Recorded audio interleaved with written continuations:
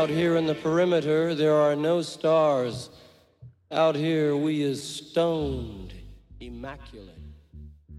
Hello and welcome. This is the C86 show. I'm David Eastaugh. As you know, we love a special guest. This week it's going to be the turn of the singer, actress, songwriter. It is the one and only Honey Bain, who I spoke to very recently to find out more about life, love and poetry. She began in 1978, aged 14, in a punk rock band called Fatal Microbes, and then went on to, I think she had a 12-inch single split with the anarcho-punk band Poison Girls, and also released a record on the Crass record label, as well as having a top 10 hit with Violence Grows, You Can Be You, and much, much more. Anyway, look, this is the interview, which you're going to find out all that information and much more. So after several minutes of interesting but casual chat, we got down to that exciting subject that was the early formative years, and also her first kind of musical awakening that happened as a young child. Anyway, Honey, it's over to you. Well, I had a few. Yes. My first one, there was when I first got put into care when I was 11, this social worker took me to this house, and I didn't know what it was, but it was a children's home, but there wasn't any children there. And I said, "Where are all the children?" And they said, "Oh, at school." I was like, "Okay," and I got told to go and wait in this room. So I'm in this room, which is kind of like, it seemed like a recreational room, and there was a record player, and there were some albums, and I hadn't heard of David Bowie. Anyway, I picked up this album, and I put it on. It was Hunky Dory, I think, and the song that played was Changes. Wow, that's amazing. It was a bizarre. It really spoke to me. It's like all of a sudden, it was like my spirit moved inside me in this weird kind of way. It was like all of a sudden I knew my path. I knew what I needed to do.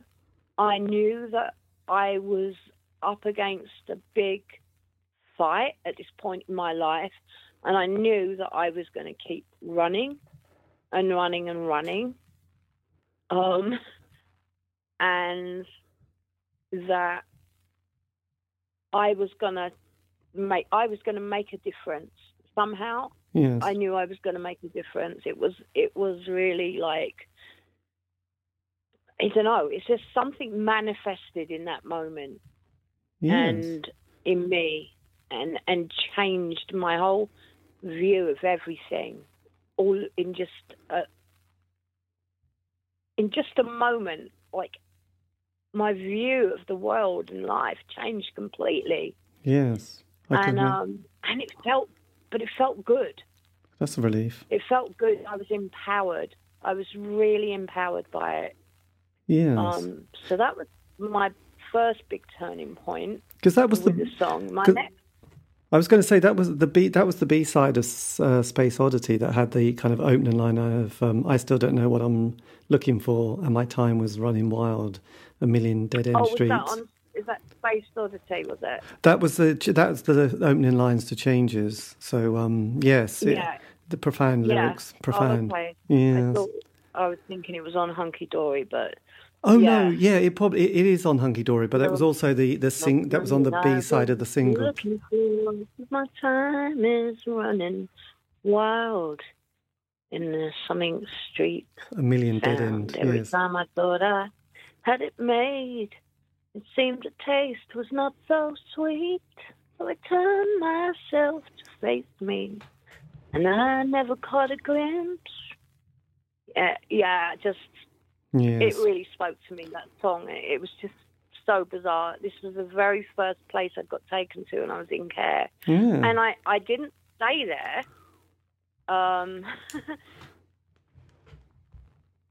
I knew that I wasn't going to stay there, and I kicked up a big fuss. And I said, I'm not staying here. I don't want to meet the other kids, and I'm not staying here. And if you leave me here, I'm just going to run away. So. Yes. I mean, what was it like up to the age of 11 then? Where did you live at that stage? Was that London at that point, or was it? No, I lived in London until I was 10. Yes. And then when my mum left, I didn't know he wasn't my real dad until I was 11. Right. But I always called him Dad, but he was my sister's dad, my younger sister's. Oh, I got you. But, yeah, when my mum left him, it was all very sudden. I was 10, and then I was told, oh, we're going to move in with, you're going to have a new dad or something, and we're going to move in with this guy, John, who I'd never met before we moved in with him. Mm. And I was like, I don't want to, like, yes. I don't want a new dad. I don't want to, like, you know, move in with a stranger I've never even met. And, oh, God, when I met him, like, he was he couldn't have been more different from what I was used to. He ended up being like a real, like, criminal, but, like, he was kind of like a bit of a white-collar criminal. Right. You know what I mean? He wore a suit, and he spoke very posh, and he had lots of money because what he was doing was he would go to all these different banks, and somehow he had this kind of like, this big personality, and he was so well spoken, and he looked smart and everything, and he was just believable. He was just a great actor, you know. I mean, I didn't know this early on, but this is what I discovered as it went on. Though I wasn't there with him for long at all, but yeah, because then I kept running away from home because I knew he didn't want me around, and I'd overheard him like make little comments like, "Oh, what does she have to be here for?" One day when I'd made an effort to come home at the time I was told to, and I came home like half an hour early, and he just didn't want me to be there, and he was always like picking on me about, you know, if we're say sitting at the dinner table, it was like I was always doing something wrong. Oh, you know, yes, where's your table manners, blah blah blah, all this stuff. And I mean, I was being as I had always been and never been told that I shouldn't be that way. And even my mum at the time, like, she was speaking really posh as well, and that wasn't her. So she was playing this role for him, and he was like hating on me because, like, I could see through that charade. I knew he was fake. Yes. But I didn't fully understand what it was. Everything was happening. And then she tried to cut me off from seeing the man I thought was my dad, to the point where she got very angry one day and she said, "Well, he's not your fucking father anyway." And I said, "What do you mean he's not my father?" "Well, he's not your father." Yeah. And I said, "Well, I don't care. I'm going to see him, and I don't care." So I went to his shop, and which was in Plaistow in East London, and we used to live just on the other side of Wanstead Flats. And I went in and I said, I know you're not my real dad. And he looked at me and he said, okay. And I said, but I don't care. Like, as far as I'm concerned, you're still my dad. Yes. And so that was good. So, but it was because she didn't want me to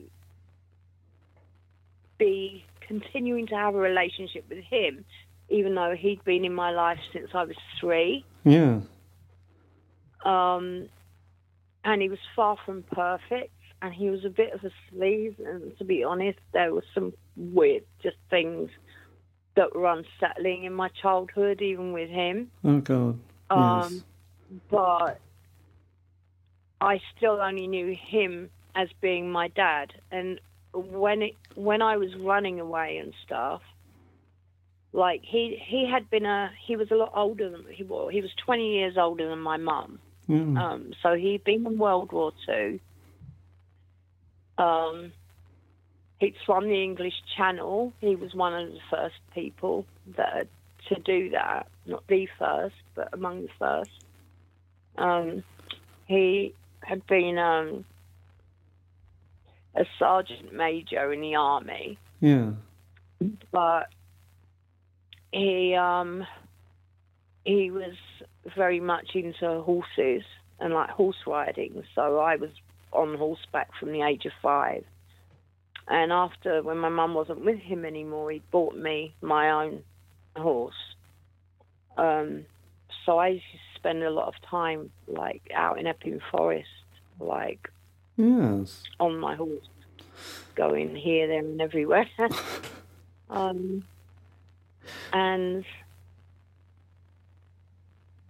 And sometimes we would go riding together. He'd, like, hire a horse. But, so yes. So, yeah, I kind of, like, at an early age, I was very much, like, into horses, but I was also very much into singing and drama. Yeah. And was constantly telling my mum, like, look at me, listen to me sing this song. And she just didn't want to know. And I really wanted to be on Opportunity Knocks. Yes. So I used to watch Opportunity Knocks, and I'd be like, I want to do that. You know, I knew what I wanted to do, my whole, you know, yes, from early in my childhood. But I was prevented from being able to do things. I had opportunities as a young child, but they were always ripped away from me because I wasn't behaving at school. right. And I wasn't behaving at school because at home it was a nightmare, because my mum and my dad were often fighting, and I would lay in bed, like, and, you know, if they'd let me, I'd probably have been singing all night, but, you know, I'd be singing, like, top of my voice. And I think I was doing that sometimes just to drown them out, but yes. then as soon as, like, they'd notice, my mum would say, shut up with that singing and go to sleep. Yes. And so yeah, I was very musical. There was someone's house I used to go to, and I learned to play, like, piano. Although I'm not a good piano player by any means, but, you know, I could play certain things. I could play, like, the theme to Black Beauty. Nice. And, like, a couple of other things. And then it turned out that the lady who lived next door to us was a piano teacher. And I found that out. And one day I'd gone in her house, and she told my mum, you know, I have an ear for music, and I have a natural gift, and, you know, was it okay if I went there sometimes, and she would teach me, and she wasn't going to charge any money. Right. But my mum wouldn't let me. Oh. It's like, no, because you're not behaving at school. So it was like every time there was an opportunity, it was just ripped away. So that's heartbreaking. So why did you then have to leave your mum and the white collar, slightly sleazy guy? Was that just because home life had got so bad at that stage? I was running away all the time. I was getting drunk most nights. I would be drunk in the middle of Epping High Road, causing chaos with the traffic. Right. So I was considered to be at risk, and I honestly don't know. I never found out because I lost my mum on the 1st of March 2018, and I never did find out whether it was her that put me in care or whether she was forced to put me in care, because I was actually put under a care order by the court. Right. Yes, that's quite drastic. And the year I was in care, she didn't speak to me because I had really, really long hair. Like, it was past my bum. And she was, like, really proud of my hair. Yes. And when I'd run away from home, I let my friend cut it all off, like, really short. Yes. Because I didn't want to be recognised by the police. Well, that's a wise choice. My mum saw me at the courthouse. She took one look at me and she just looked away. And then that was the last time. And I didn't see her after that. I didn't even get to go in the courtroom. Right. So I don't know what happened, but... So was it the case that after... So is it the case that after the age of 11, you never saw your mum again for the rest of your life? No, I didn't see her at all for a year. Yeah. And she didn't call me or anything. And eventually I called her. I was very depressed. I hadn't heard from her for a year. And I was in a very bad way. Yes. I was really struggling in this, one of these remand homes that I'd been put in. It was a place called Newport House in Chelmsford, in Essex. Yes. And that that place ended up with, I literally took over everything that was breakable. I broke. I got to the point where I just had enough. Yes. I'd had enough of them bossing me around and telling me what to do. And, like, I remember the first, like, Christmas morning when, you know, I didn't have anything to get up for as far as I was concerned, because, you know, my mum didn't speak to me on my birthday or send me anything. Yeah. And it was the same Christmas. And I woke up to, well, I was awake, but I hadn't got out of bed yet. Yeah. And someone came in and said, you got to get up. You know, you got to get up. And I said, I don't want to get up. And then a couple of girls came in with this big bucket of cold water and literally dumped it over me in the bed. So that was my first Christmas. Oh, my goodness. Home. Yes. And in the end, I went crazy on everybody.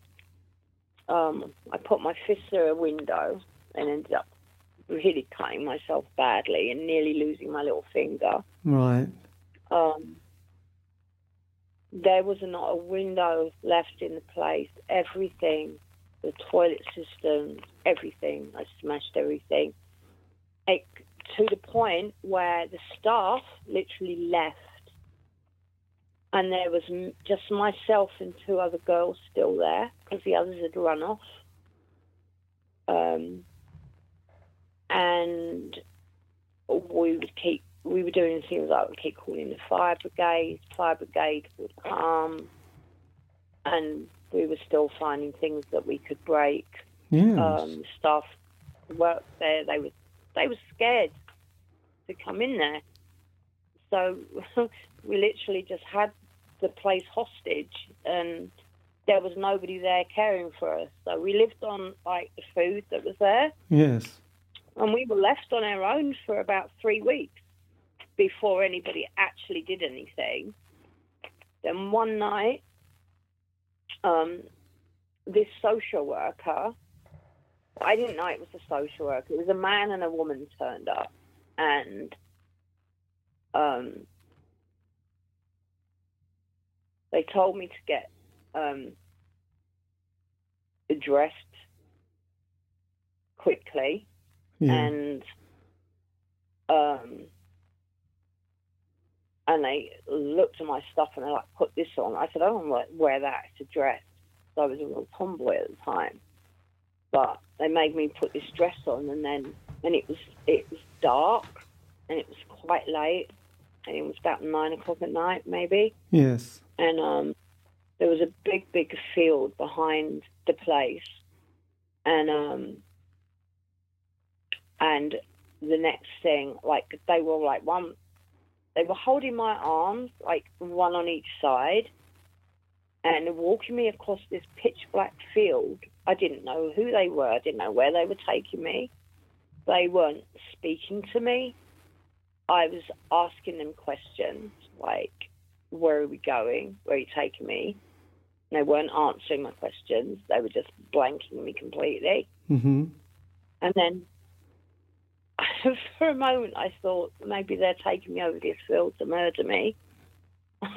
So I didn't know. Yes. And but then eventually the field ended, and there was a street, and there was a car parked there, which I was put in the car. They were both in the front, and I'm like, where are you taking me? And they said, you'll see. I said, I don't want to see, I want to know. Yes. And they're like, well, you'll find out when you get there. And so anyway, they drove to Brentwood, but not to that St. Charles place. We arrived at this big Victorian, stately looking home, like this big mansion house. It was white. And they took me inside, and this man came out. And he had a really big smile, and he had this big belly, and like he was really, there was just something about him. He was special. Yes. And I could tell that, like immediately. But I still didn't know really what was going on. And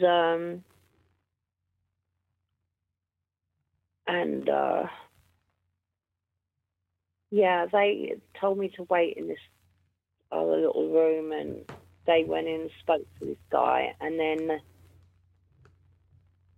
they told me to go in, and then they left.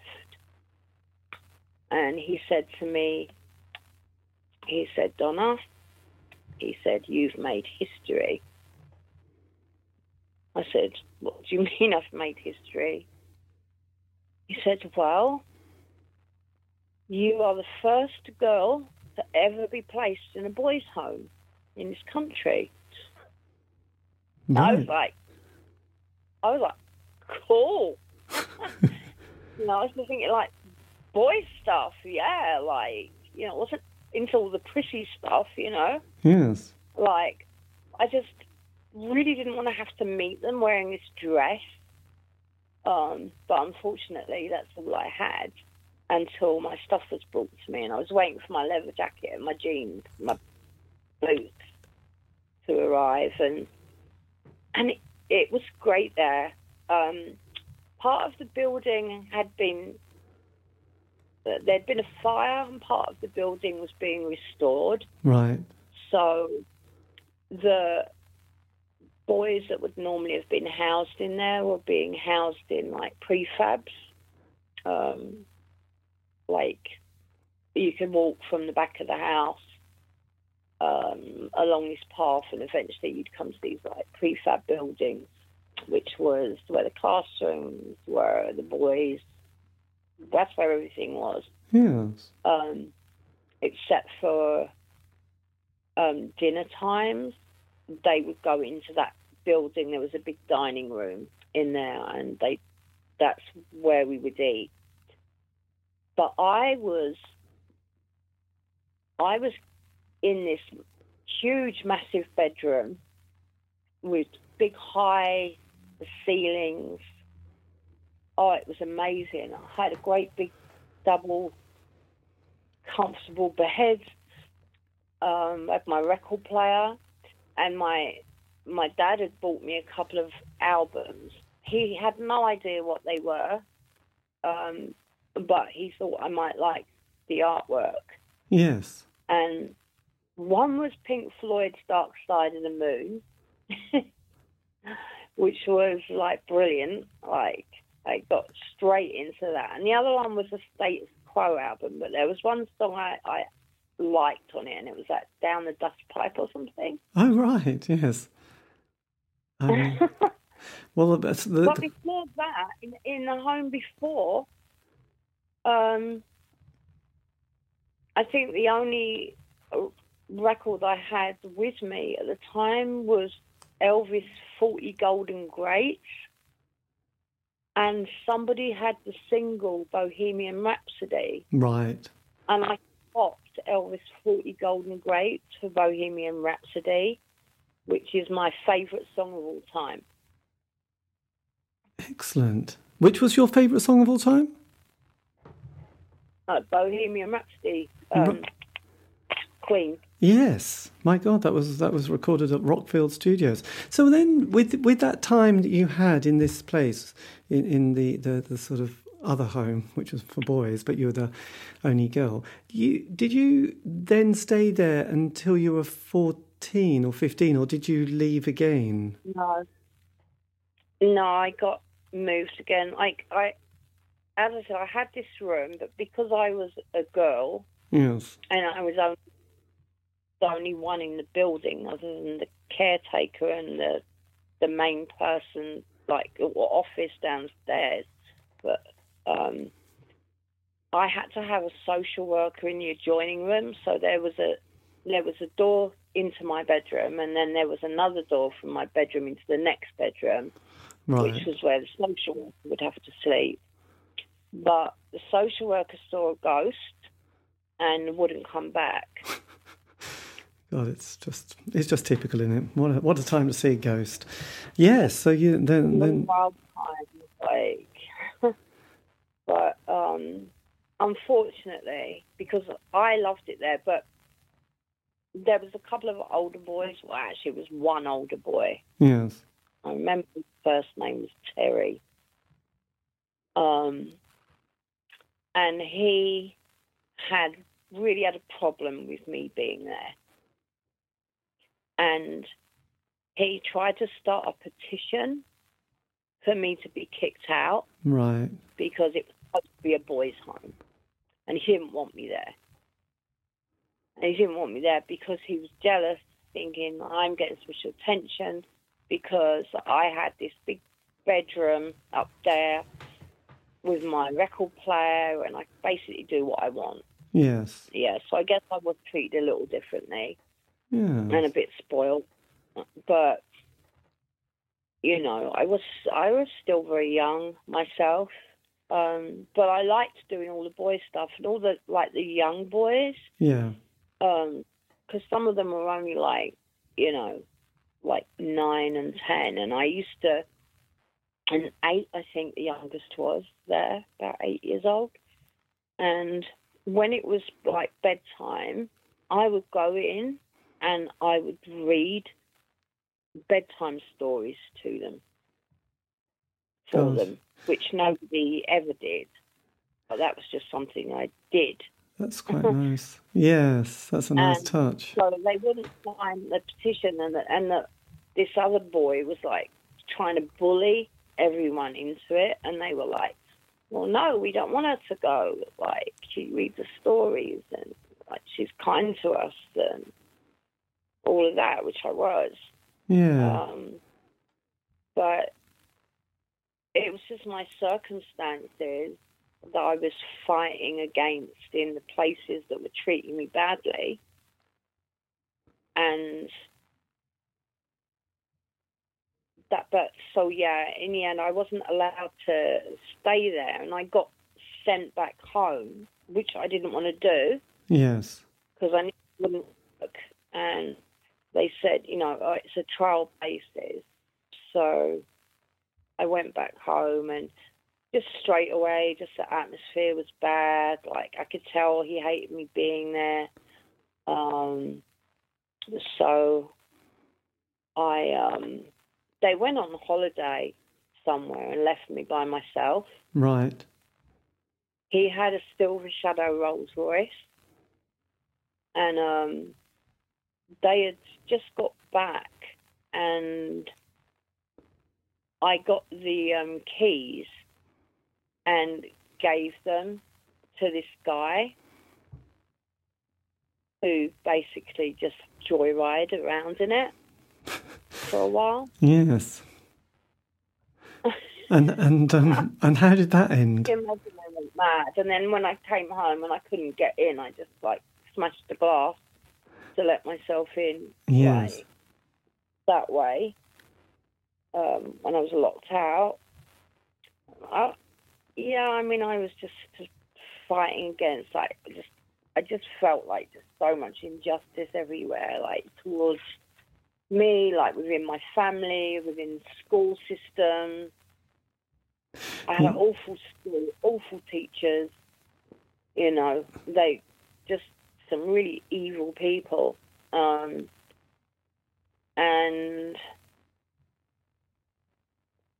yeah, and I was really like quite a loner as well in many ways. Like I would often spend like just hours sitting up a tree in a park. I used to love climbing trees. Yes. Sometimes I didn't go to school and I'd bunk off and I'd just be sitting in a tree all day. And or exploring in the park and stuff like that. And so how did when you got? that's hard to know where to start with things because so much happened. Yes, well, but you lead me. You tell me what you want to hear. Yeah, about, so that was quite horrendous, really. But then, when you got to 14, like 78, you formed a punk band, didn't you? Fatal Microbes. Was this? So, how did this band come together? This was when I was in the. Oh, hello. Yeah, I'm here. Oh, good. I'm here. The phone fell. Okay. Fell off the side there.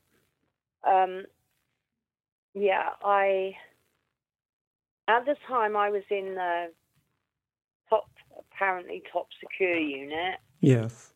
Of this St. Charles Youth Treatment Centre, which was really quite funny because what I didn't tell you yet about my other dad, my dad. Oh yes, was your real dad. Like whenever I would run away, like he'd either come and pick me up from somewhere, or I'd bunk the trains and get to his area. He'd hide me from the police. He'd give me money. He'd buy me clothes, whatever I needed to stay on the run. Yes. And if I got caught, I would end up in West Ham Police Station usually. And then he would come and he would bring me cigarettes, and chocolate, magazines. And one day I escaped from the cell, from the whole police station.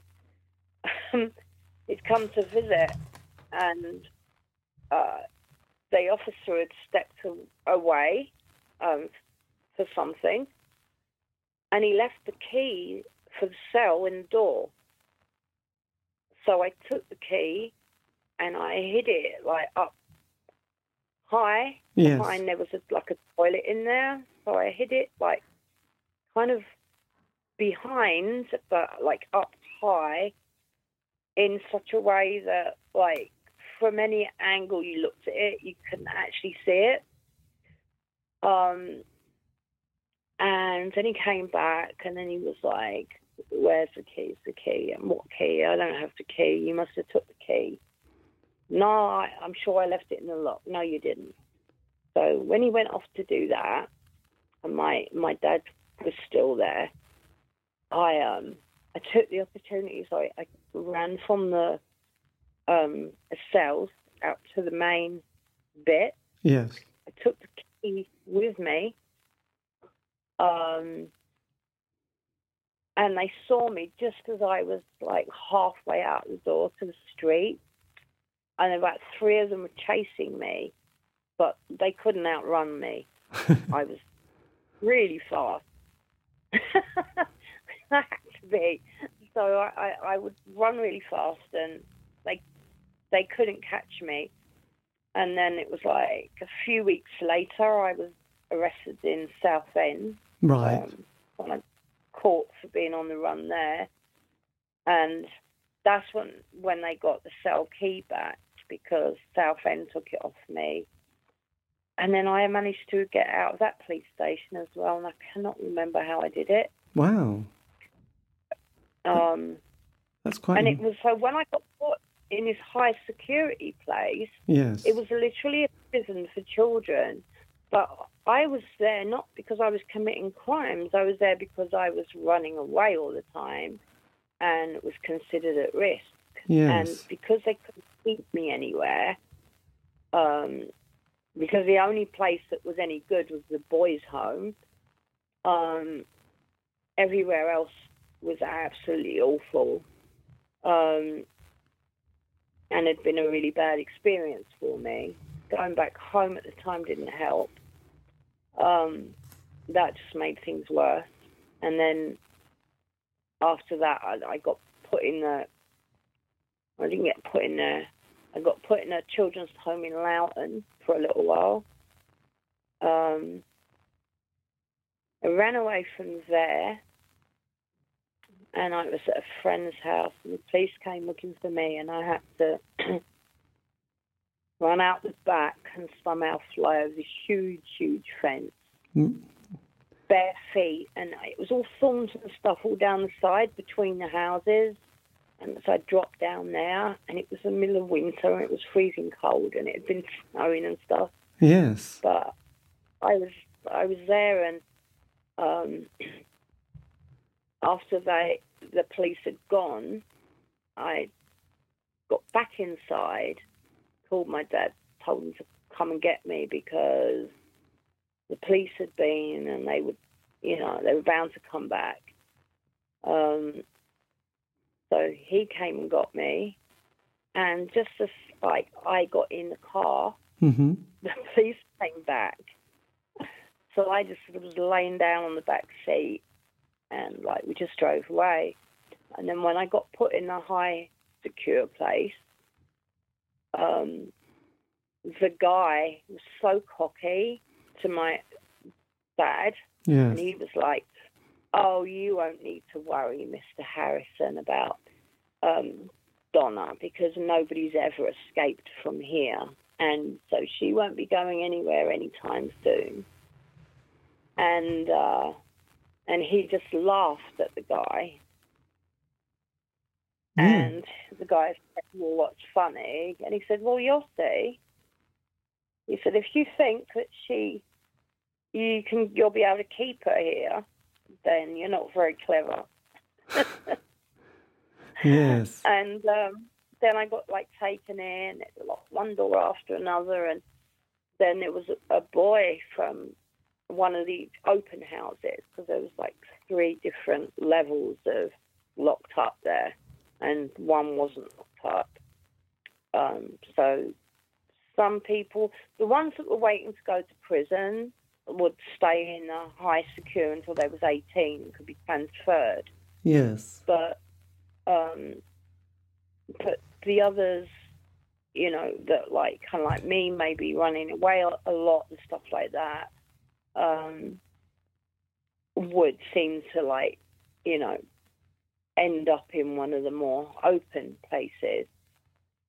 But this boy had climbed up on the roof because he'd heard about that there was a new girl, so he came on the roof, and we were talking that like the window opened like a crack, just enough to swing a cigarette to the next window, like if you managed to get a cigarette off of one of the nice staff. Yes.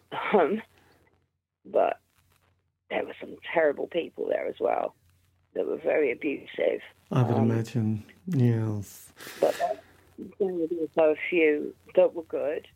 And this guy got on the roof, and he said, if you want to get out, escape from here, he said, you need to get put in the secure room, right, one of the cells. I said, well, how's that then? And he said, if you can get in the secure room, he said, I can help you escape. So I'm like, okay, well, how am I going to do that then? So, I don't know, just shout, scream, do whatever you need to do to get put in the cell, and I'll come back later. So I started bashing my door and making like, and they was threatening me, I'm going to put you in the secure room. I don't fucking care, put me in the secure room, you know. And eventually they did. And like, when they put you in the secure room, like, you don't have any clothes. You wear like this hospital gown, no shoes or socks, and there's just like this fire, one of those horrible heavy fire blanket things. Right. That had probably never ever been cleaned. Like, you could tell it hadn't. Like, it's nasty. And so anyway, I'm in the cell, and then I don't know how he scaled the wall the way he did, but somehow this kid, this boy, managed to scale the wall. So I guess it was like, if you lived in a townhouse, you have like a third floor, yeah? Yes. So the window was about that height, and it climbed up there, and on the outside, it had bolts that went across and kept it from being able to be opened. So there was nothing to open the window with, and there were these bars going across it. He managed to bash these things until they were out of the way, and then he's like pushed the window. I started pushing this window, and it's not opening. Like, damn, like, I like just put all my strength, pushed this window, and it opened. As soon as it opened, I saw this red light flashing on and off, like outside. I'm like, oh God, you know, like they catch me. So I'm like hanging, like out the window, and I was scared of heights. So it's been a bit iffy with heights. Yes. So I'm hanging from outside the window, and he's going, let go. And I don't, what do you mean let go? Like, you see how high this is? He said, just drop. Like, you've got to jump. Just let go. So I let go. Landed on my ass. I got up, like, immediately, and we just ran across the field. I had nothing on my feet. There was a lot of snow. Eventually we got to the train station, and I bunked the trains, got all the way back from Brentwood to Plaistow. Right. And then my dad just came up the road and like picked us up, and we stayed there. And then the next morning, yes, I'm downstairs in the shop with him, and he gets a phone call, and it's from the guy that had, like, been all cocky with him 2 Right. weeks earlier. Because he said, my dad said to him, she'll be gone within 2 weeks. Wait and see. Yes. And, yeah, I forgot about that. But, yeah, I remember him saying that now.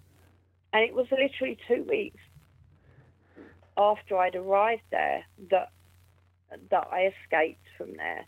And then the phone call came, and, like, I was just, like, listening to the call.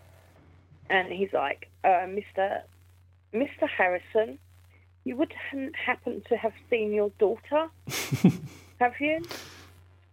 And he said, no. He said, well, what's happened? You told me that there was no way that it was possible for her to escape from there. Has she run away already? Did she escape? Excellent. Yes. He was really taking the piss out of this guy, you know, and it was just so funny. But he was saying, no, I haven't seen her, but if I do, you know, I'll let you know. Amazing. Or So- I won't.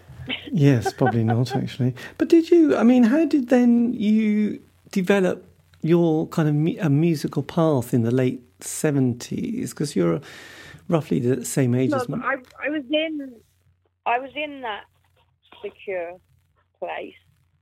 I escaped to prove a point, you know, so I made history there too, because nobody had ever escaped from there before. Yes. And staff, because they didn't want to hear all the yelling and stuff, had turned off the any system Yes. where they could hear, and they turned off the alarm. So even though the light was flashing, it was only flashing in the cell block. Yes. The main door to that was closed to try and block out noise. Because, yeah, that was another thing I was told to do, to make a lot and continue making noise while I was in there, to keep them away. Yes. And so they didn't hear the alarm go off, and they didn't see the light flashing or anything, which gave me time to get away. And they were just stunned. I actually went back of my own accord a couple of weeks later, because I proved a point. I liked to prove a point, you know. I was already writing songs. I was writing poetry when I was really, really young. Yes. And there was this one day when there was something on the news, and there was the woman who was normally, like, just really horrible and stuck up, and she wasn't normally nice to anybody. And I made a comment about something that was on the news to do with violence. Right. Like, I think it was to do with some football violence or something. And, you know, what I was saying was positive, but I was told to shut up because I was too young to have an opinion on such things. So I went away and I wrote Violence Grows. Oh. And then I came back and I handed it to her, and she read it. And then all of a sudden she was like, oh, you're so creative. Oh, this is so good. You know, you should keep doing this. Well, I was trying to tell you this, but you wouldn't listen, you know. Yes. And so I'd written, like, quite a few songs at this point before I ever had a band. So I had plenty of songs ready to go. And one of the members of staff that worked there was friends with Poison Girls. Right. And he lived in Epping. And, you know, they lived in Epping as well at the time.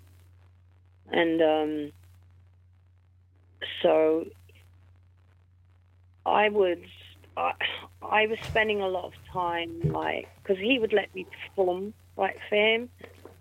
So I was always singing, and I was like have like a broomstick or whatever, and I would sing into that, like as if I was on stage. And yes, that's a classic.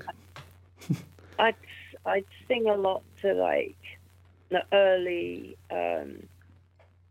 X-Ray Specs songs. A lot of different style songs, to be honest. Yes. But from the punkier stuff, I was really into that, into X-Ray Specs and the Sex Pistols, and I don't know. I had a really broad taste in music. Sure. I got Talking Heads' Psycho Killer when it was first released.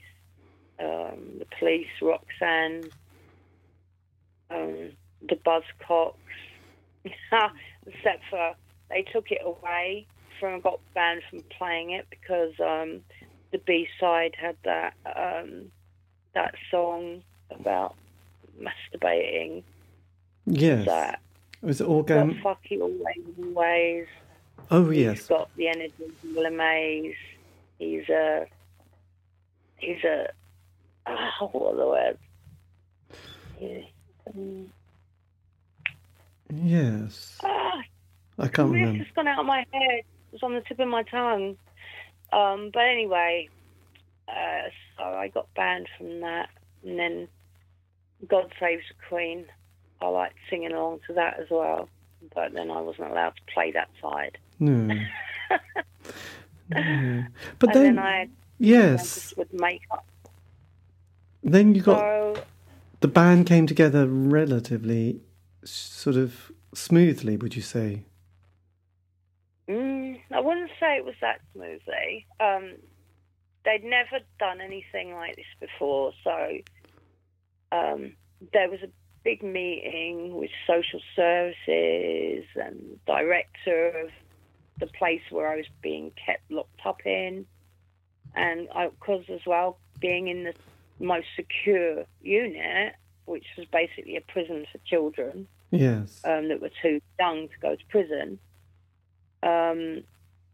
So it was quite a complicated process to get permission initially for me to go with that member of staff who knew them. Yes. And be introduced to them.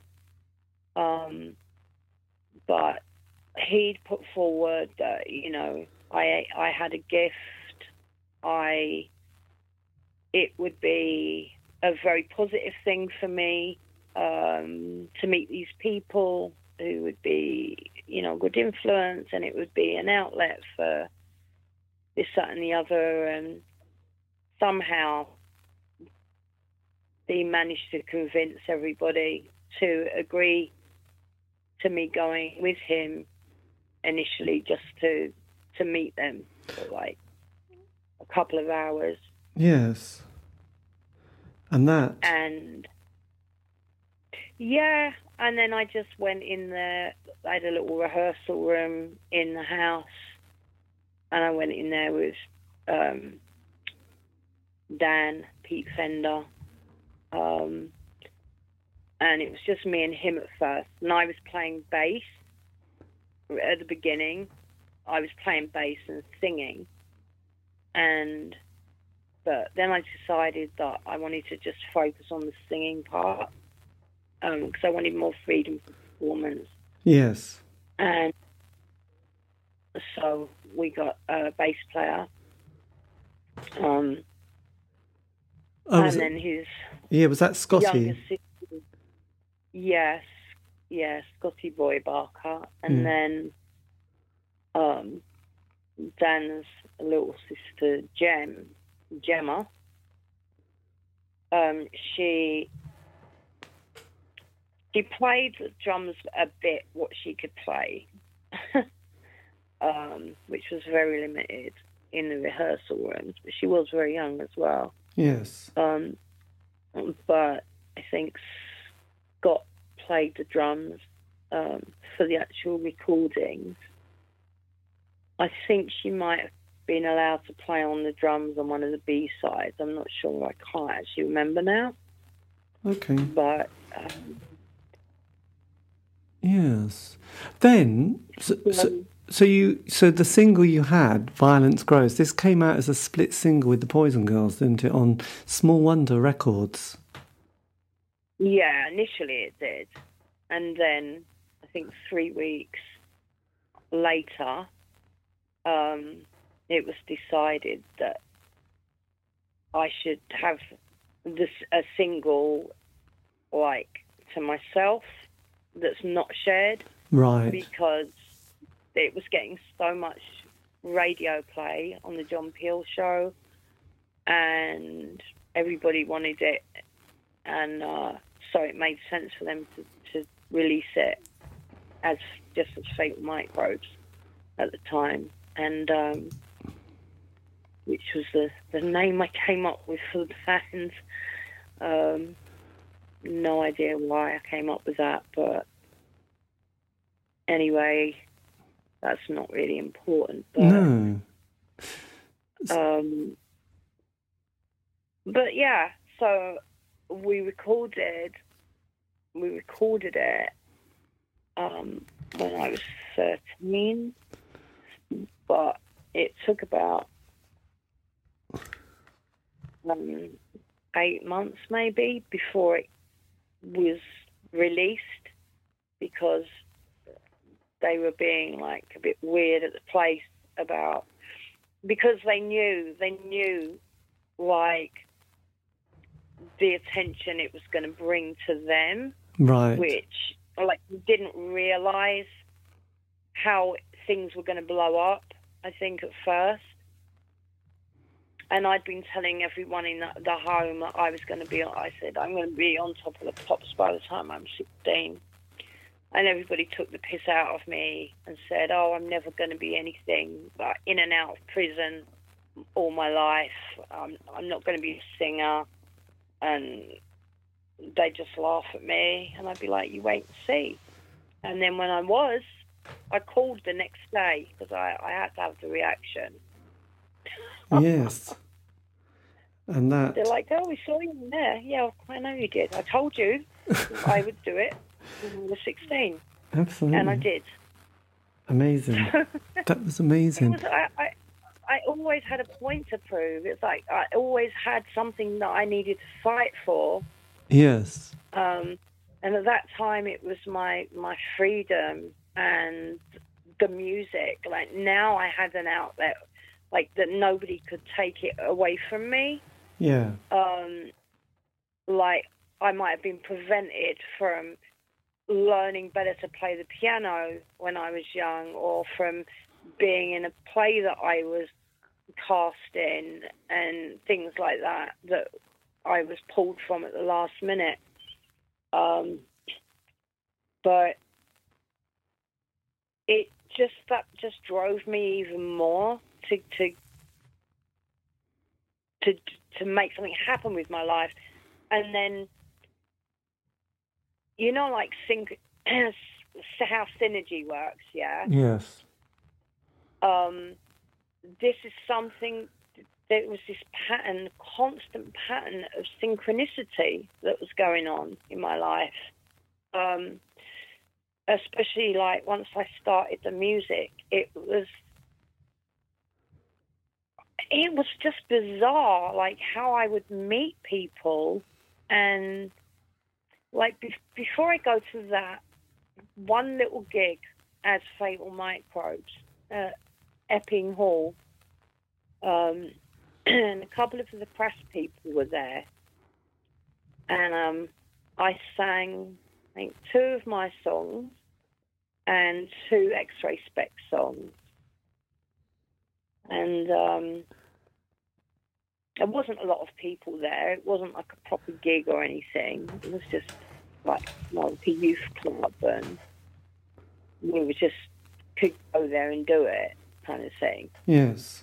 So So that was the only live performance I did with them. But then I had to form a new Fatal Microbes the very last time that I ran away, when I knew that they wouldn't be able to take me back. Because when I went back, after Violence Grows was out on its own single, all of the publicity, I would run away, and it was in the Sunday newspapers that punk pop star runs away from council home, and like just stupid stuff. But I didn't realise. It never occurred to me that there might be a process to getting an interview, for example. But I knew that the offices for NME, and that was in Carnaby Street. Right. So while I was on the run, when I was 14, I went there, and I walked in and I said, "Are there any journalists here?" And she said, "Well, there are. Who do you want to see?" I said, "Well, who do you have?" And they're like, "Who are you?" I said, "Don't worry about who I am," because I'd spotted someone that looked like a journalist. I just walked straight into the offices, went and sat on the desk in front of them, and dumped out this bag full of songs. And were like, "Read my songs." And they're like, "What?" And this was this guy, Max Bell. Yes. At NME. And he starts reading through, and he realises I'm the girl that's got this Violence Grows song out that everybody was raving about. And he said I think somewhere in the beginning of the interview, that the reason that he'd given me what he had was because I was naive enough to think that all you need to do is just go in and dump out a bag of songs and you get an interview. Yes. So that got me a front cover as well. I think it was, and a double page spread inside. So after that, oh my God, everything blew up. I went back to the home on purpose. At this point, it was still secure, but there was a bit more freedom. The doors were locked, but, and we were still locked in our rooms at night. Yes. But we could get more outside time, like with a member of staff or whatever. So when I went there, they were getting really stressed out, backs and forwards. The office phone was just ringing off the wall, continuously for days. And they're like, all these calls are because of you. And I'm like, what do you mean because of me? Well, because we've got the national papers, we've got all these music papers, and they want to interview you, and, we're having to say no, And I said, well, why are you having to say no? And they said, look, we might consider the local paper, the Brentwood Gazette. I said, okay. So Brentwood Gazette came there, and I did an interview with them. I don't know why they thought that was going to be any better. Excellent. Because once I'd done that, there was no way they would be able to take me back. I mean, it was like a chess move for me, working that, because I knew that I was going to go once I'd done that. I needed to get out and get that interview. And then I used that last interview as another stepping stone, because I'd gone back after I'd done that interview. I'd gone back after the first one. Then I'd done that other one, and at the end of the week I left again. but I knew that they wouldn't want me back. Yes. So I kind of hid out for a while, doing interviews with Sounds and like other papers. They were interviewing me in secret, like places. And I had so much public support at this point. Yes. And, you know, so people were on my side. It would have caused riots at that point if they tried to take me back again. So after a few months, I established my new band. I was already going around gigging and getting paid to play. So I went to social services.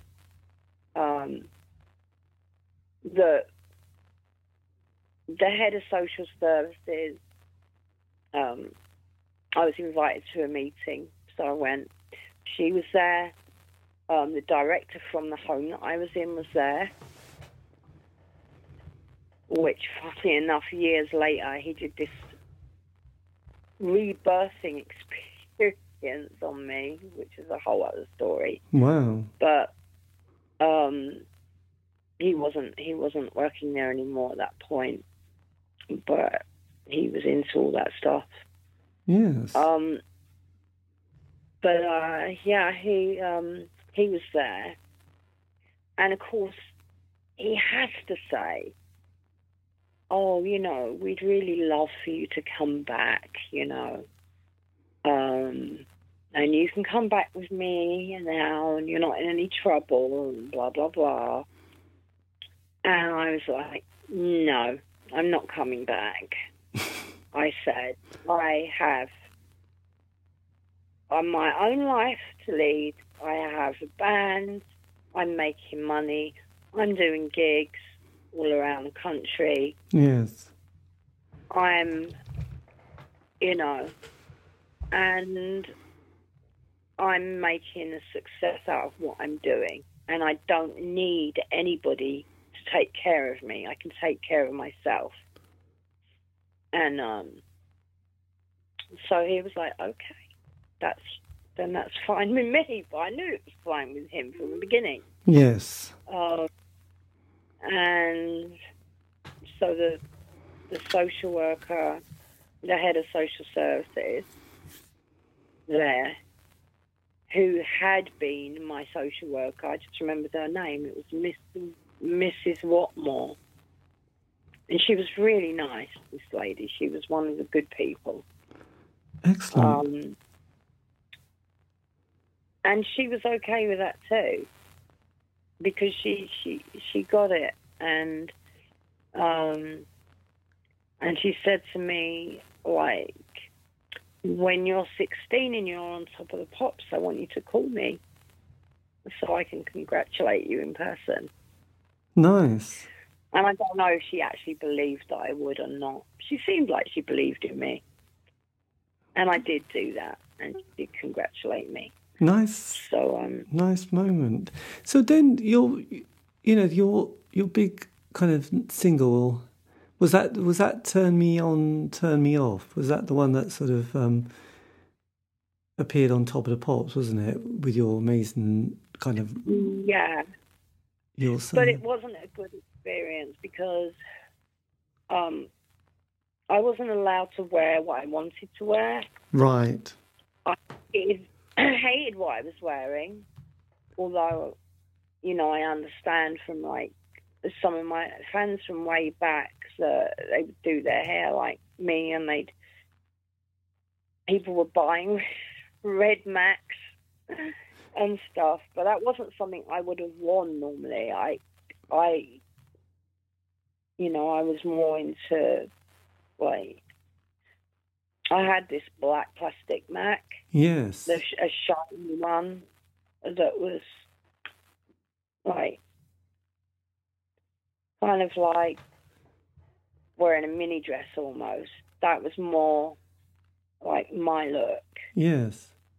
And I would wear that maybe with like fishnet tights and, you know, or lace tights and lace gloves, or fishnet and gloves and fishnet tights, Yes. So, boots or whatever. so that was not good. Because you had that was a single that came out, was it 91 time? Because you had a single on... 80. Did I say 90? Yes, 80. I'd had 3 singles already before that, because I had the Violence Grows one. Then after that, I released that song Guilty, Yes. which I wrote and produced and mixed with the help of the engineer, who told me what buttons do what. So I mixed it till I got my dub mix that I liked. It wasn't perfect, but I liked it. And so that came out. The first guy I had kind of managing me, was a guy called Kevin Millins, and he was the guy that started the Club Heaven. Okay. And I would stay at his place, like sometimes in Maida Vale. Yeah. When I was young, didn't have any, there were other places I could go. I used to stay there sometimes, and sometimes I would stay at John Lydon, sometimes I would stay at Jimmy Percy's. But what a lot of people mistake, and I don't know why, Jimmy was not my manager ever. Right. I was managed by his manager. And his manager was a god-awful man who ripped me off so much money. It's, like, ridiculous. Yes. What was his name? Definitely Tony Gordon, his name was. Oh, what was it, Tony Gordon? Yeah, he had Wedge Music in Grosvenor Street in Mayfair. Right. Yes. Tricky number. He also managed Legs and Co. He managed the Angelic Upstarts, the Putney Rejects, Sham 69, Jimmy Percy's solo career, Culture Club, and then singularly Boy George. But the only person that he didn't abuse was Boy George for some reason. So yes. Everybody else he really messed up. But like Jimmy was more like a big brother kind of thing. Nice. He tried to protect me from a lot of things, like bad things. But it was unfortunate that him and John Lydon had this ongoing feud, because they would both be arguing over me all the time about where I was staying. Yes. And yeah. And the funny thing is that circumstances that I met all these people in were part of this whole synergy, and so was my getting the UB40 tour. Right. Again, that was the most bizarre thing ever, how that came about.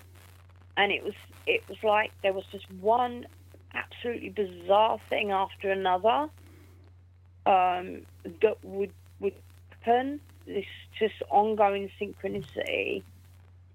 Like, I didn't get it at the time, and I didn't really question it either. Yes. I just thought, wow, that's interesting, and I didn't think about it anymore. But later on, like, when I thought back to these things and reflected, it was like just incredible, like how everything just fell into place, one thing after another. I didn't even need to try. It was like, yes. Did you the way I met Jimmy Percy was one day saying to this other girl, like, I'm bored, let's just go hitchhike somewhere. And she's like, where? And I said, well, anywhere, just wherever they're going, yeah? So we hitched a lift, and the guy was going somewhere or other, but he dropped us off in Hersham. And when we got out of the car, we walked down the street a little bit, and then I look across the road, and there's Jimmy Percy and some of the Angelic Upstart playing like with a football on this green. And then, so they come over, and the Angelic Upstarts at that point were living above the betting shop in Hersham Green. Right. And Jimmy told them that I was, because like I didn't like have anywhere, like I was always staying in different places. Yes. So he was like getting rid of those clothes, and he went out and he bought me clothes, and he brought them back, and from that night he had me staying there, living in that place with the Angelic Upstarts, who at that time were really annoying. Yes.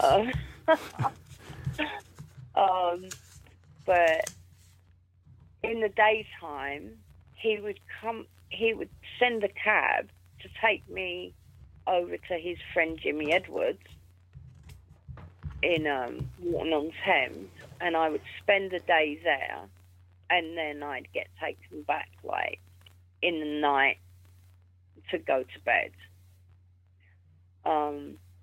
And Jimmy Edwards was also a singer-songwriter. Right.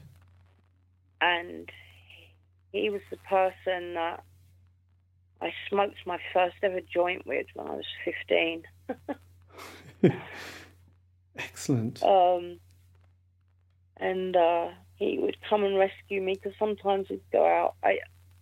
I'd walk around town like drunk and causing chaos, and he'd get like a phone call. Like eventually, like they knew who to contact.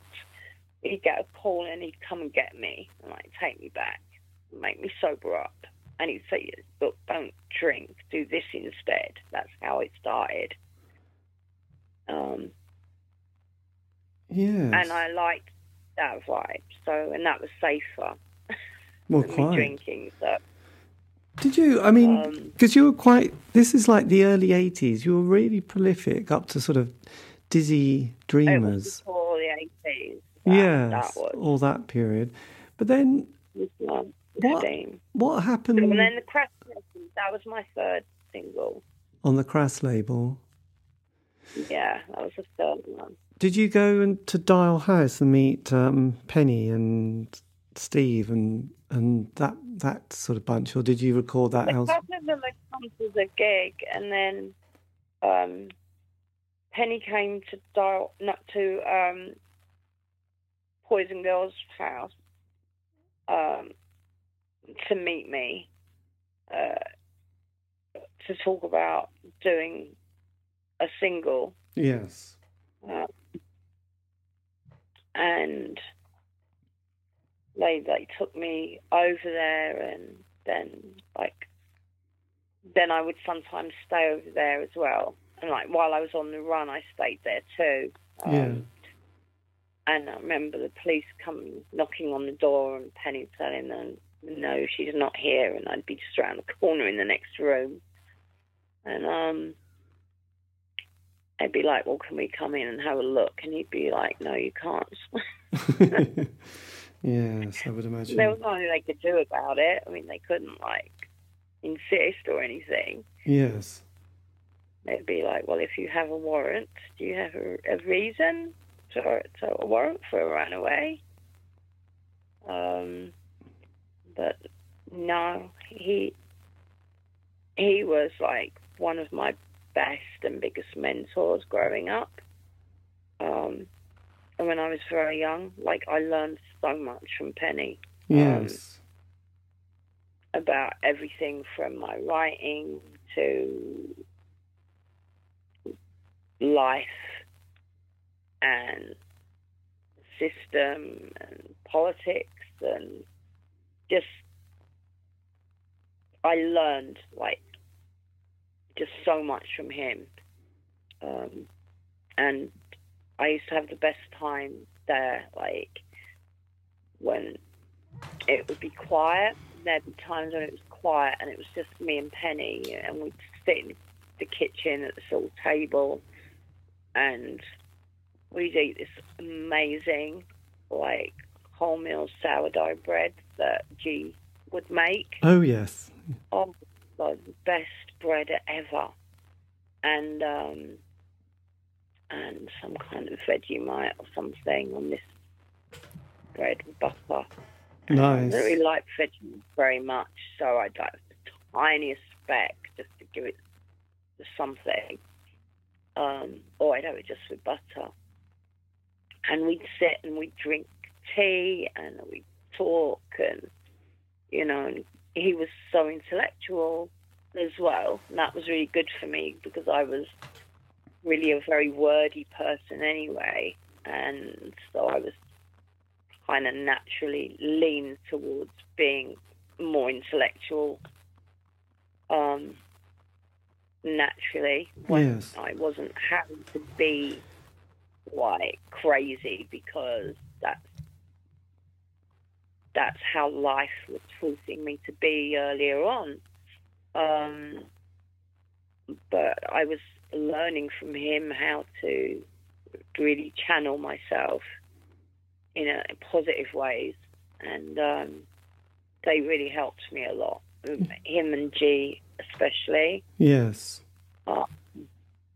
were amazing and there through some very difficult times. And I did eventually have a good relationship with my mum. It took a while. It took until I was 18, and we ended up like best friends for the rest of the time. You Excellent. know, after that, it just took a long time to really understand each other and get all our resentments out. Yes. It's a tricky one. It's a tricky one. So then what happens? I mean, sort of 80, that was the, crash, and then there was that sort of period up to 83. And then you stop sort of recording at that stage. What's the sort of situation? I stopped everything. Well, I stopped everything. I didn't stop writing songs, but I got married when I was 19. Right. Again, that was a weird situation. I was married to a guy called Fox, who was the drummer with a band called Dirt. And I actually hadn't heard of this band, Dirt. No. But I was sharing a squat at the time. Right. But I got with Dirt's guitarist, Gary. And him and his dad and his cousin had gone to Crass's and heard that I was at this squat and, like, made out like they wanted to visit Gary. I never even spoke to this Fox guy, but he was sitting across the room from me. And in my head, clear as a bell, my voice said, "Wow, you're going to be my husband." I just knew. I don't know how I knew, but I knew. Right. And then the day, his cousin called and said, could they come and, like, visit again? And sort of Fox wanted to visit me. And we never spoke the whole time he was there at all, like, on that first visit when I knew that. We hadn't even spoken to each other. He'd been there 5 minutes. The next day after he came back, I ended up going back to his dad's and lived there with him for 6 months. 6 months later, we got married. But he had been telling his dad for years. He used to have a picture of me on his bedroom wall, apparently. Right. And he was telling for years that I'm going to marry her one day. She's going to be my wife. So it was something we both knew before ever speaking to each other. And but sadly, just after our daughter's first birthday and just after his 22nd, he died from epilepsy. So at 22, I was a widow with a 1-year-old. And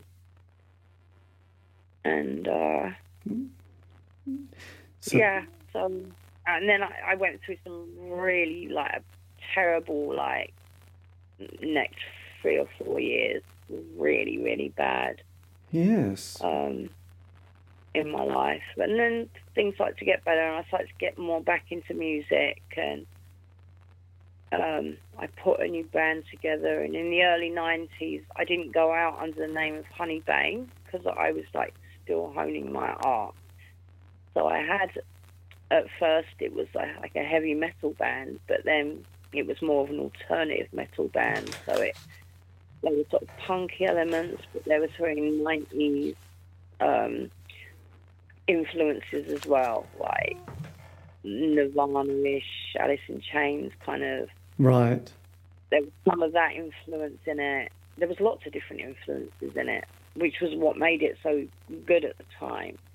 But it meant that I had to really learn how to use my voice. And I always felt one of the things I had lacked was being able to be emotive in my vocal performances, and that my vocals were not performance enough. Right. And that was something that I really wanted to get right. And like, until I could do that, I wasn't going to come back and say, hey, Honeybane, I'm back. I did that when I knew that I could do it and do it really well. And when I made my studio album, it was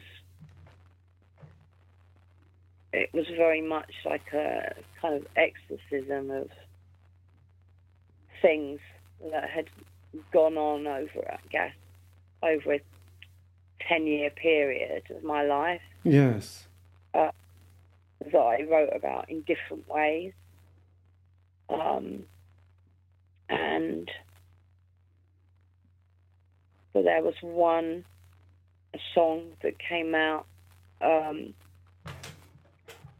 I didn't know at the time, but the engineer has said to me, I do believe I've just witnessed you channeling Shakespeare. And that was a song called Undone, which is on my Acceptance of Existence album. And since then, like this year, I've channeled Shakespeare a few more times. And I'm recording a new album in March with Penny. Oh, excellent. This is all good. I always like when Yeah, which is going to be released on his own label. Right. Yeah, so I've got that coming up. And I have a vinyl release, 12-inch vinyl release of Violence Grows, Violence Grew, and the other B-sides from Violence Grows going to be on a black and blue vinyl, lyrical insert, really got a great cover and stuff.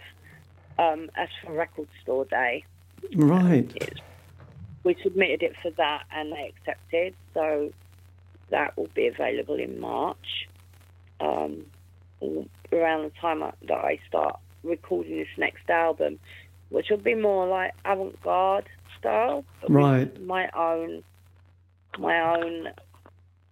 like touches to it, because no matter what I do, I always have to bring me to it. Yes. So it's all me, regardless of the genre.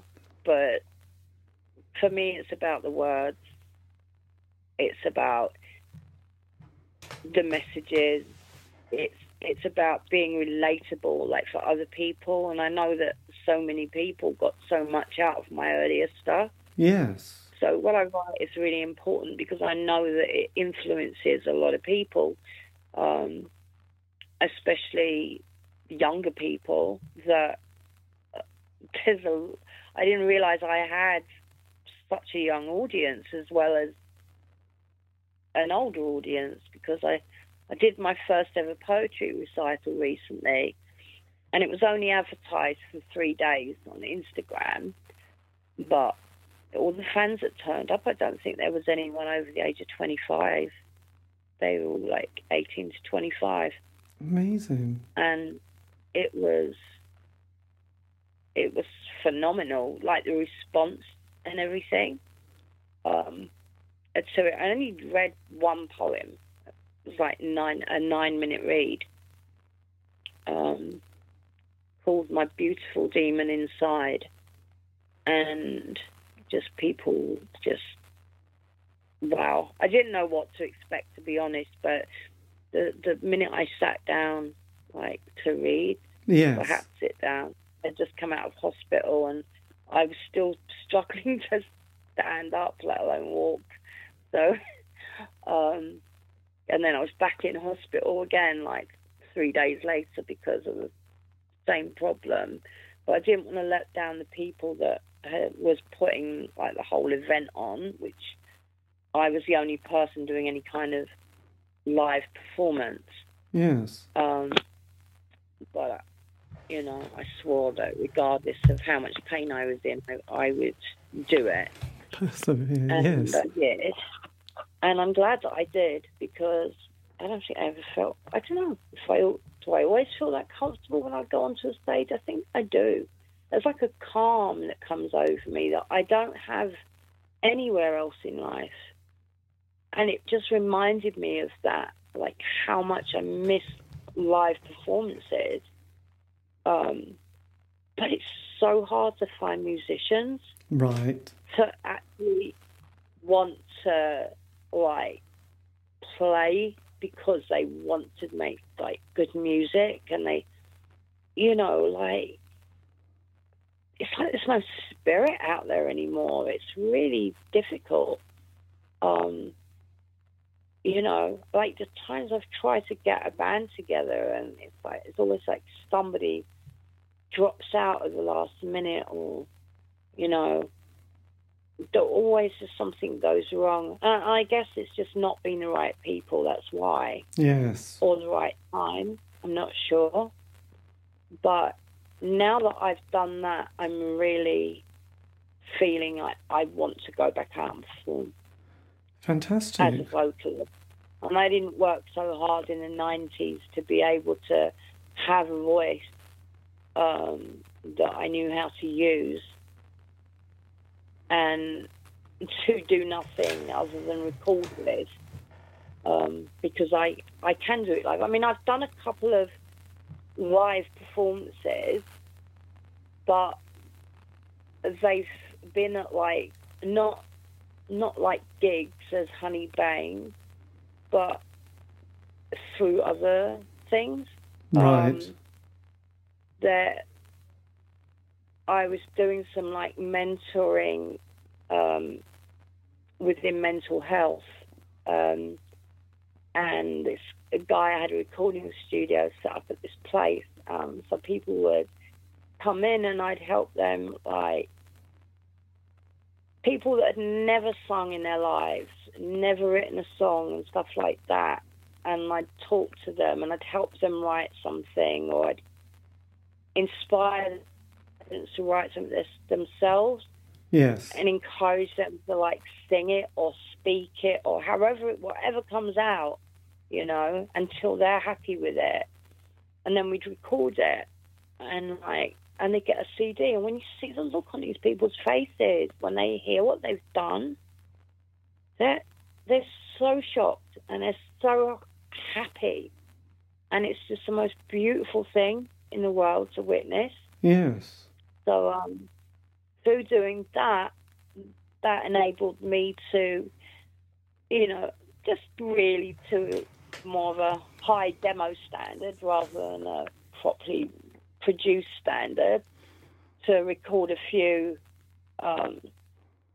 songs and to be able to perform at a couple of live events that they put on.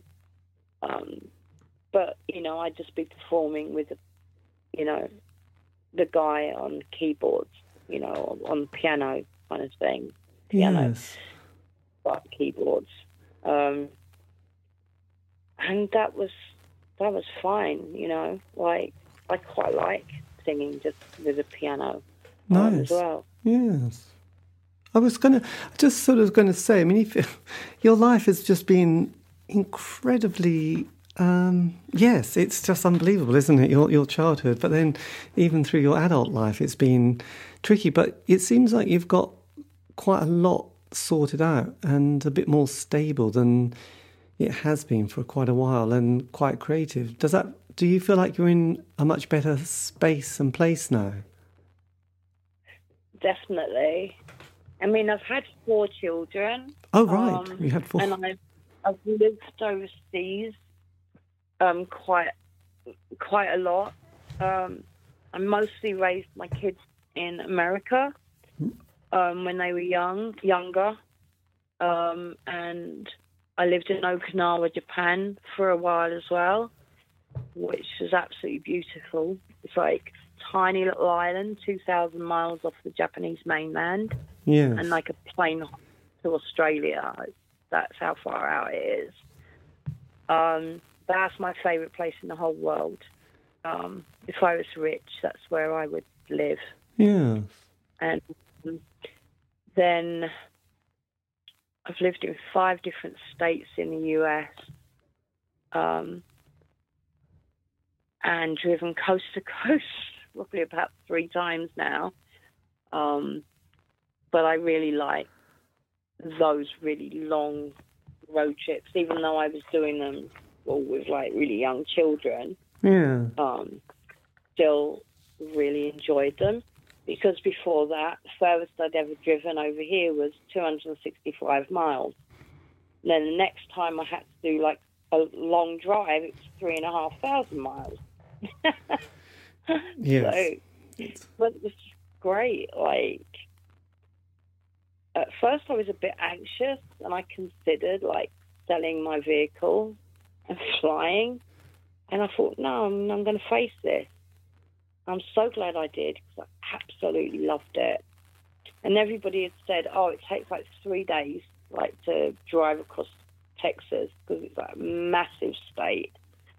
And they said, oh, and it's really boring, because all you see for miles is like just deserts and, cactuses and Yes. and things that are to getting out more to like New Mexico and on the other side. But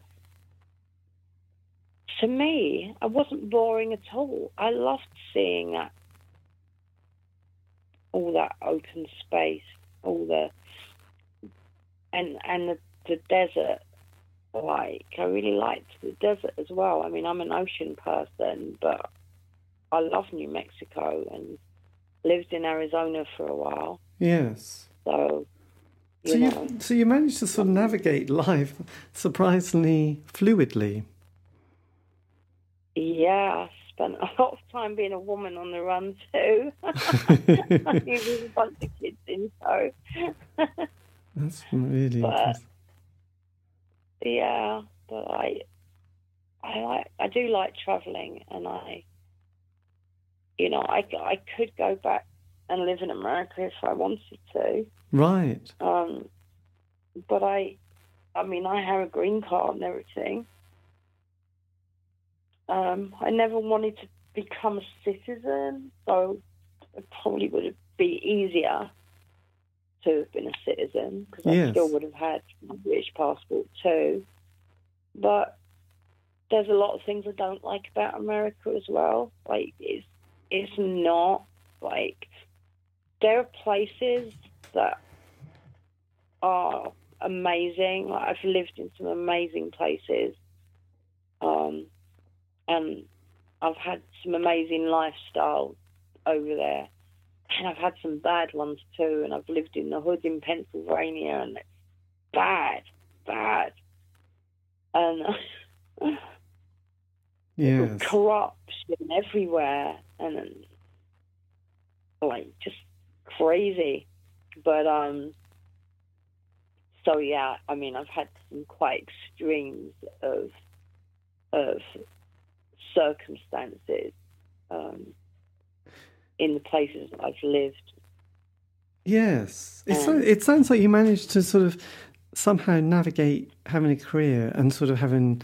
Did you ever have financial stability within that? You know, your sort of life, because it's quite hard to keep a gig together, isn't it? You know, like a roof over the head and paying the bills, but you also being a musician is not the easiest profession career to sort of have any stability. So how did you manage to navigate that little aspect? Well, initially, like my second marriage was to a guy who was in the US Air Force. Right.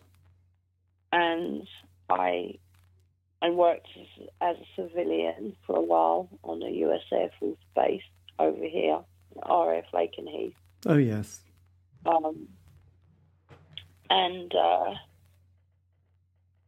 So, I mean, I've never been, like, afraid of new things or different places, stuff like that.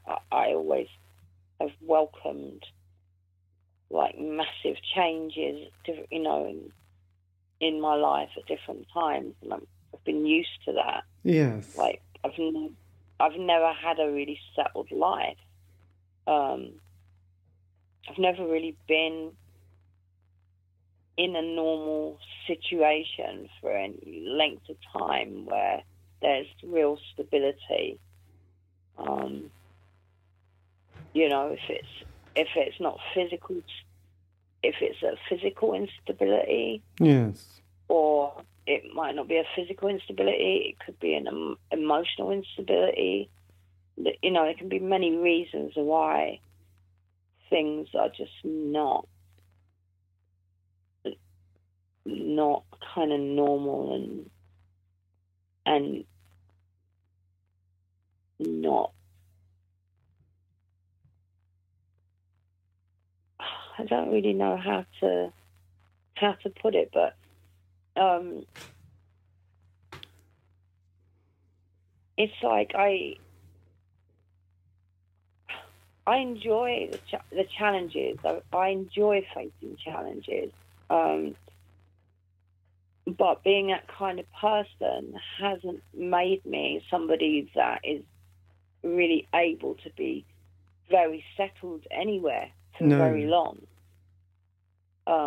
I struggle with that because I never really had it, I guess, in my childhood, this stability, and kind of carried over into my adulthood. And, you know, so financially, last time I was there, I mean, I didn't need to work when I was first living in the States, or when I was living in Okinawa, but because, you know, my ex-husband got paid enough money, so. But even so, even though he did, I actually still went out and got a job just to get away from him. Yes. So I wouldn't have to be around him. And I also did quite a bit of voluntary work over there. I was trained in trauma intervention and emotional first aid. So I'd get called out any time of the day or night. If somebody had just died, right, I would be the person that would go and kind of be a first responder. So I would liaise with medical examiners and the police and the people left behind, kind of thing. And if it was like a large family and a lot of people around, sometimes that could get difficult, and I have to keep everybody balanced somehow. And kind of have to just jump in this black hole and like just bring them back out, you know, like in one piece.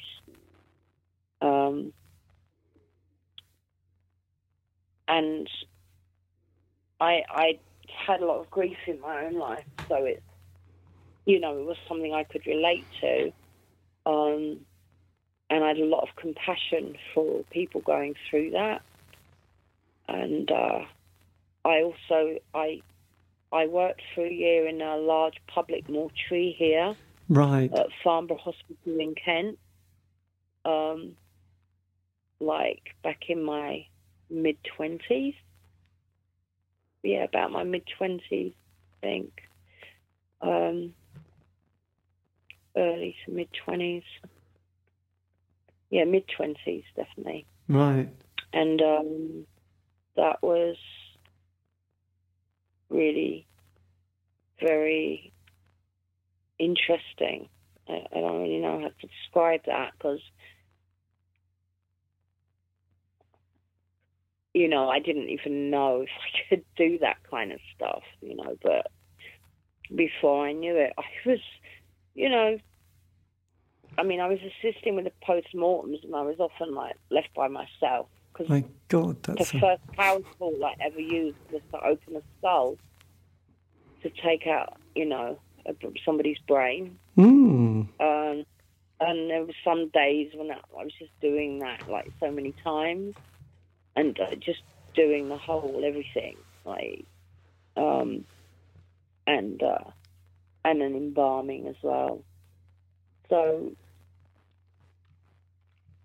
yeah, that was not a lot I haven't seen, as far as that.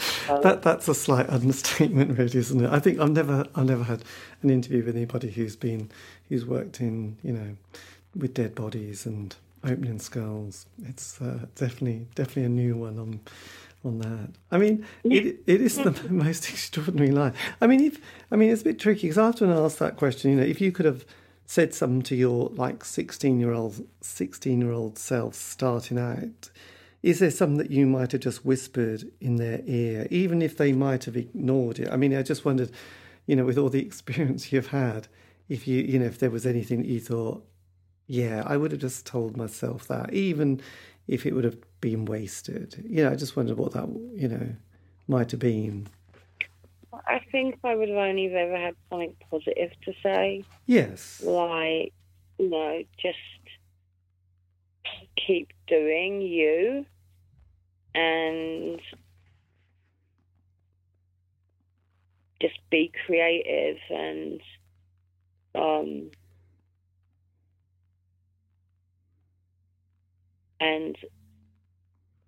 don't waste time around people that are bad for you, don't have a positive role to play in your life. Yes. Stick with people that, have some understanding of what it is to be you, and to have that acceptance where I can just be myself, and I haven't got to put on a show for anybody. I can just be me, because I've always tried to be me, but there's been times in my life where I had that knocked out of me. I've experienced domestic violence in my life as well. Right. And it was very severe when I went through it. So really, it's kind of weird, my life. I've had so many things just thrown at me. Always. It's there's always something being thrown at me. So I think I'd tell me to just catch, because it's always going to be something flying at you, Yes. But and that is the end of the interview. A massive thank you to Honey Bain for giving me the time for that interview. Hugely appreciated. This has been the C86 Show, David Eastaugh. If you want to contact me, you can on Facebook, Twitter, Instagram. Just do C86 Show. Also, these have all been archived. Aren't you lucky? You can find those on Spotify, iTunes and Podbean. Anyway, have a great week. Stay safe.